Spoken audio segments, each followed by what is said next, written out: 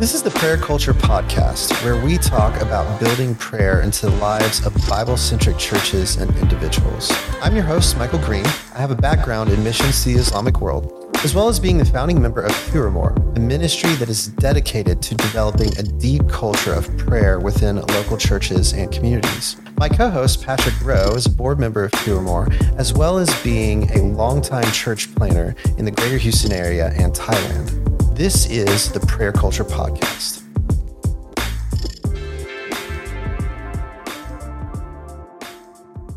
As a reminder, the Prayer Culture Podcast is a ministry of Two or More, which is a crowd-funded ministry. So if you enjoy this content, please check out our website and giving page listed in the description. Also, when you have a second, hit the like and subscribe button. All right, welcome back to another episode of our podcast. It's me, of course, and Patrick. Hello.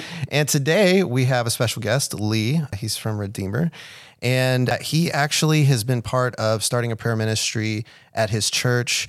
Redeemer's a decent sized church. It's what I'd call kind of a mid-level church in terms of size. And he's been involved in just really bringing prayer to the forefront of that place. And so that's why we had him on. So Lee, why don't you just give us really the context for here's how I really just got impassioned about prayer. Yeah, I think the thing that really drove me headlong into prayer is the experience I had a few years back when I was helping run the youth ministry. There was a camp that we were about to go to. It was a youth camp. And I just felt from the Lord that we needed to pray about it. So the week, and it was like a weighty thing. It wasn't just, oh yeah, we need to be praying about it and move on about our day. It was, we need to sit with the Lord and wrestle with the Lord for this camp, for this week long, for these students. So we did that, and the week before we had prayer meetings every day, and we had prayer meetings every day. And when we got back, looking back, all of those prayers were answered. Every single one of those prayers were answered, even specifically for one student to be saved. This girl was an atheist, and she came back seemingly not changed, but the first night she had this experience with the Lord crying, and then she didn't give her life to the Lord, but the next week she gave her life to the Lord on her own. Come on. In her bed on Monday night, crying out to God in anxiety and in fear and in worry. So every single prayer that we prayed was answered from God. So I was like, well, if that's what God does, let's keep praying. Sign me up for right. All prayers answered. Right. And it was really an experience of what Jesus says, ask anything in my name and it will be done for you. So that's what pushed me into it. It was an experience of God in prayer. Wow. Yeah. And that's the most powerful experience, I believe, is like when you pray for a lost person to come to know Jesus, and they do. That's like, come on, Lord. That's the best one. Right. By far. That's great. So going forward in your life, have you seen more like examples of that as you were kind of going forward of prayers being answered and God working through it? Yes. I think less explicit, less clear, maybe less intense also, because that was a week long of, we just prayed for that last week. We just prayed for that last week. And God was just answering. But yes, of course, God always works, and he's always willing to answer prayers, and he's always seeking to answer prayers. So I've experienced that many times.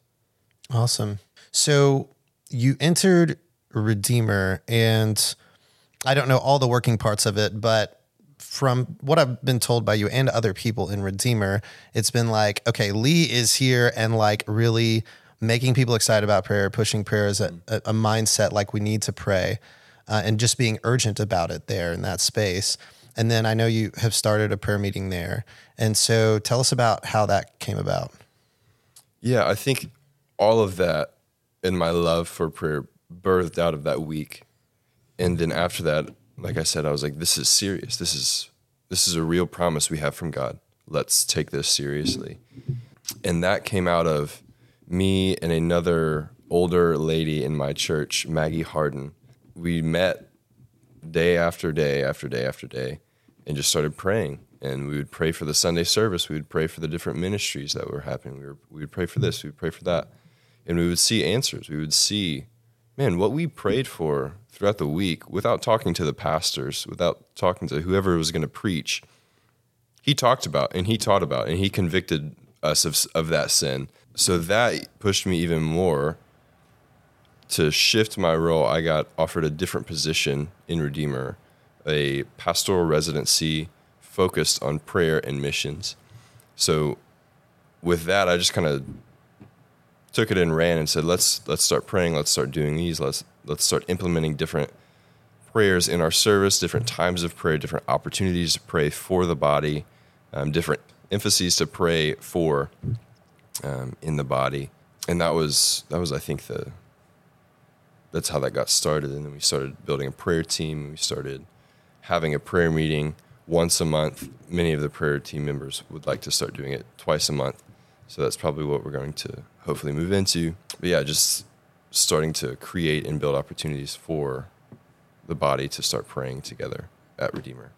How long was that season of you and Maggie just laboring in prayer, watching the Lord work, not telling anybody else, like, hey, we prayed about this, so if you could preach on it, maybe, it's just like, just watching how the Lord's working in response to your prayers, but just kind of the two of you. How long was that season? Oh, man. She and I probably did it for a year. Wow. And then here and there, other people would come in. Sure. But she and I still pray together, not every day, but often, probably once or twice a week. Mm-hmm. So about a year. And then after about a year, 5 or 6 more people started coming and praying with us. And then they phased in and out. So That's great. I just love the faithfulness of small things, and especially when you get to see how the Lord was responding to your prayers, because how easy is it to feel like, oh, it's just a couple of us. Yeah. This is not successful because there's only 2 of us. And you could just live in the discouragement of there's only 2 of us who are engaging in this. Yeah. But instead to just keep saying, hey, there's 2 of us agreeing together in the Lord, and the Lord is confirming that he's listening by just answering in these real specific ways. I love that. Especially how you said that you guys would pray about things, and then during the week, the Lord would answer those prayers, even through like the pastors and elders of the church. They're teaching, they're discipling, they're training people in the ways you were asking the Lord to help the church. Right. I love that so much. What an encouragement. And it was fun. It was, and this seems maybe very unholy of me and very not reverent, but it was like a game. It's like, man, what can we ask God that he's going to do on Sunday? What can we ask God that he's going to do in the youth group on Wednesday? Right. And it was just fun. It was fun to see God work and answer prayers. Right. And love his children and experience that. Right. Were you ever tempted to just pray for like a briefcase of cash for every person? I was not. Gold dust, nothing? Okay. Nothing like that. Oh, man. Then you're pretty holy. Oh, man. Yeah. And I know Maggie as well, and she's just such a faithful person. Yes. Just really loves the Lord and has a heart to see young people come to know the Lord and everything. So, yeah. And for a season, that first year that we did it, for that season, it was like we couldn't not. It was like this weighty burden from the Lord that both of us would have, looking back, it's probably spiritual warfare, but have feelings of, man, I really don't want to come today. I just don't want to go. I'm tired. It's not going to be worth it. It's not going to be fun. It's not going to be enjoyable. It's just going to be a strain. And then somehow we would just end up there. We would just be there and we'd be like, oh yeah, we're praying. And then we pray and it's like, oh, the Lord is falling on us. His presence is with us. Yeah. You never regretted Right. getting out of bed or whatever you were doing, Right. Never regretted it. But we couldn't not do it. And that's something I've never experienced before. And in the same way as that year of I can't not come pray from 3:30 to 4:30. It has to happen. Mm-hmm. wow. So, Lee, some people, they're in a church, right? And maybe they get a burden for prayer, but maybe they're in a church that's big enough that it needs like very administrative processes to run correctly, you know? And so having that, people may get kind of intimidated, like, oh, I don't know if I can start this thing and have to go through this process. And what if, you know, and I'm not sure, you know, who to go to or how to do this. What would you say to that person? I would say, when you find the answer, let me know. But it's a challenge, I think, in every situation, or I hope it is. It's not just for me. And I'm not an expert on this. I haven't figured it out by any means. I think a couple things that you can say is, one, there's two things that I would say. One, run with the people you have. If there are 4 people who are saying, hey, we need to pray about this, we need to pray about this situation, we need to pray for this leader, we need to get together and pray. If 3 or 4 people have a burden of prayer from the Lord, then run with them. And that's hard to do, especially for me, because I'm like, I want to get all the people. I want to get 200 people in the prayer meeting and weeping on their face, crying and experiencing the Lord. But there's 5 people ready and willing to pray for an hour and a half.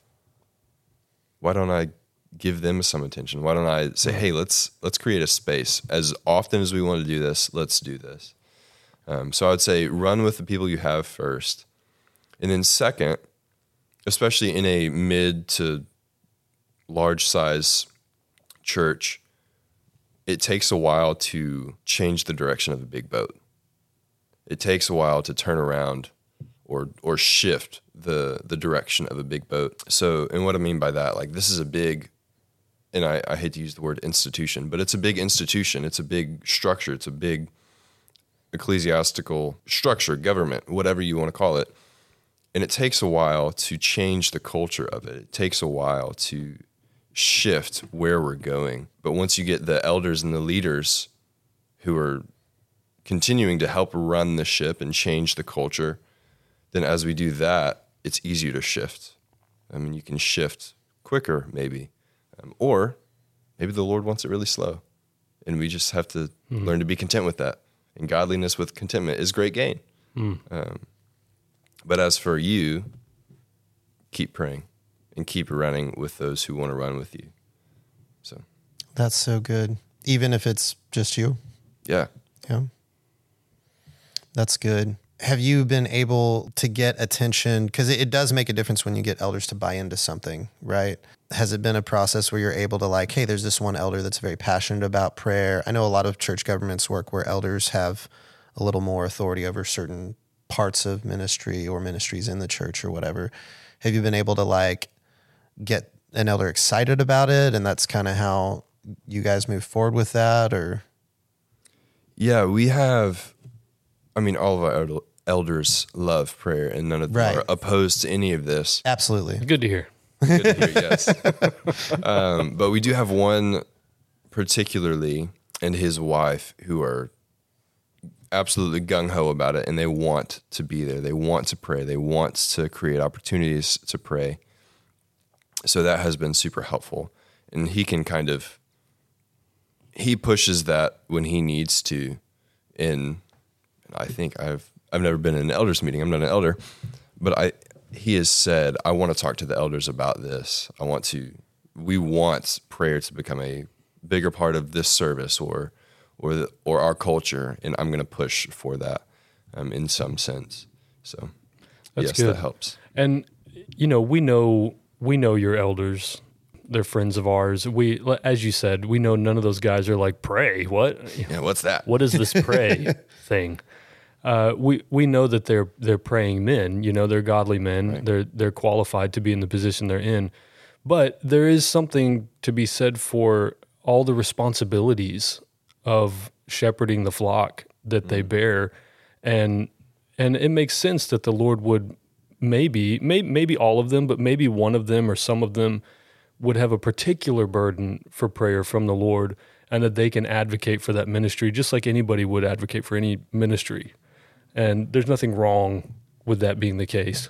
So, so for you, Lee, from your encouragement about those two things, I just hope for any listeners, anybody who, like Michael, you mentioned, like somebody may be listening and they're part of a church that it's a good church, healthy, love Jesus, preach the gospel, all these things, but maybe prayer is not a very highlighted or prioritized ministry yet in their church, but they feel this burden. And Lee, as you said, I hope that person or those people who may be in that position would just really hear you saying, just be praying. Be praying. And I'm thinking, if we're looking to the Lord, the whole point of prayer is we're asking the Lord to do things that we cannot do. We know they matter to the Lord, they matter to us, but we can't actually do something about it. And then, that's the whole point of prayer. So if we want prayer to become a greater priority in our churches, then we should start by praying that God would, that it becomes a greater priority. That it becomes a greater priority. And that can start with one person that the Lord just burdens for it. And that person crying out to the Lord will listen to them. Right. And that matters to the Lord. We know that it matters. It's important to him. So I just took that encouragement from what you were saying, and I just wanted to highlight that and make sure that it's heard. Yeah. So just remind our audience, the two things that you said were come and pray together anyway, no matter what size of people you have. Run with the people who are coming with you. Mm-hmm. Run with the people who are coming with you. And what was the second one? It takes a while to turn a big ship. Takes a while to turn a big ship. Yep. Right. Right. And consistency is pretty key. It is. And having been in church leadership too, I know I have actually been the planter and lead pastor of a church where I was the one with the burden for prayer, and it still took a long time for a culture of prayer to be created. Yeah. It still did. So it's not if you've got some leaders who don't love prayer, that's why it takes. No, don't put all that on them. Sometimes it just takes a long time to get people on board. Right. I think that's probably the most natural response that we can expect, right? If we battle not against flesh and blood, but against spiritual principalities and y'all know the rest. If we are not battling against flesh and blood, what is our only weapon against that? It's speaking, praying into the spiritual realm. So it makes a lot of sense that Satan's going to try to shut that down at every turn. Of course. He's going to try to convince every church member, every elder, every leader, prayer doesn't really do much. Yeah, you should pray before your meal. You should pray before you go to bed. But anything else, probably not, right? Who is it? Jonathan Edwards? I don't know. Not Jonathan Edwards. Somebody has that quote. It says something along the lines of, whenever I sit down to pray, I get so busy and so everything comes up to my mind and I have to finish this and I'm so distracted, even if it's just I have to dust the blinds, because Satan is at war against prayer, because that is, Jesus commands us to do it. Jesus tells us to do it. So it makes a lot of sense that there's going to be a lot of war against it, even in our own hearts. Of course. Absolutely. So Lee, is there anything else you'd just like to add? I think in Bible-believing churches, if we are going to be serious about the Bible, then that follows that we also must be serious about prayer, because the Bible is very serious about prayer. Yeah, that's good. That's really good. So I have a fun question. I didn't give you a heads up on this, but it's just kind of a fun capping question, just so we get to know Lee a little bit better. Wonderful. Lee, do you have a flagship Bible verse or scripture or a book that you really like on prayer that's kind of this is my war cry? That's a good question. I think the first book that I point everybody to is A Praying Life by Paul Miller. That just kind of opened my eyes to see that prayer is like a thing, I was a Christian and of course I pray, but then I read that and I was like, oh, you can actually pray. You can talk to God about these things. You can talk to God about everything. So A Praying Life by Paul Miller was really good. And right now, I mean, there's hundreds and hundreds of verses on prayer in the Bible. Tell us just the first 100. The first 100? Okay. From memory. From ESV memory. only. Off the top. Oh, man. Bible drill. The one that comes to mind right now that I've been loving it's in Romans 8. It says, "He who did not spare his own son, but graciously gave him up for us all, how will he not also with him give us all things?" Like, that's powerful. Wow. Right? Like, Tim Keller uses this as he's preaching through Romans 8, and he uses this analogy, and he says, it's like this relative of yours got you this most fancy car, $500,000, $1 million car, $1.5 million car, and then as he's checking out and handing him the money to finally get the keys to hand to you, the clerk says, "Do you want to add a $5 bow on top of that?" And he's like, I don't know. That's kind of putting it over the top. Like, no. Like, of course he's going to spend the extra $5 to get a bow on top. Right. And that's kind of a silly analogy. But that's what it is with the Lord. Like, our Father did the hard thing by giving us his son, by sentencing his son to death, by bruising him and crushing him on the tree to take our curse, and pouring out all of the cup of our wrath onto him. He did the hard thing. It's easy if you want daily bread. Yeah. Like, that's an easy thing for the Father, right? So how much more will he also graciously give us all things? That makes me want to pray. Right. That makes me want to ask my Father. And I think if we really believe that, and not just, yeah, I know that's true, not just say, yeah, that's right. Right. But if we really believe that. Right. Really take it to heart. If we take it in our hearts, I think that's going to change how we pray. I think you're right. Good word. Wow. We couldn't have a better closing statement than that. So thanks for sharing, Lee. And we'll see you guys next time. As a reminder, the Prayer Culture Podcast is a ministry of Two or More, which is a crowd-funded ministry. So if you enjoy this content, please check out our website and giving page listed in the description. Also, when you have a second, hit the like and subscribe button.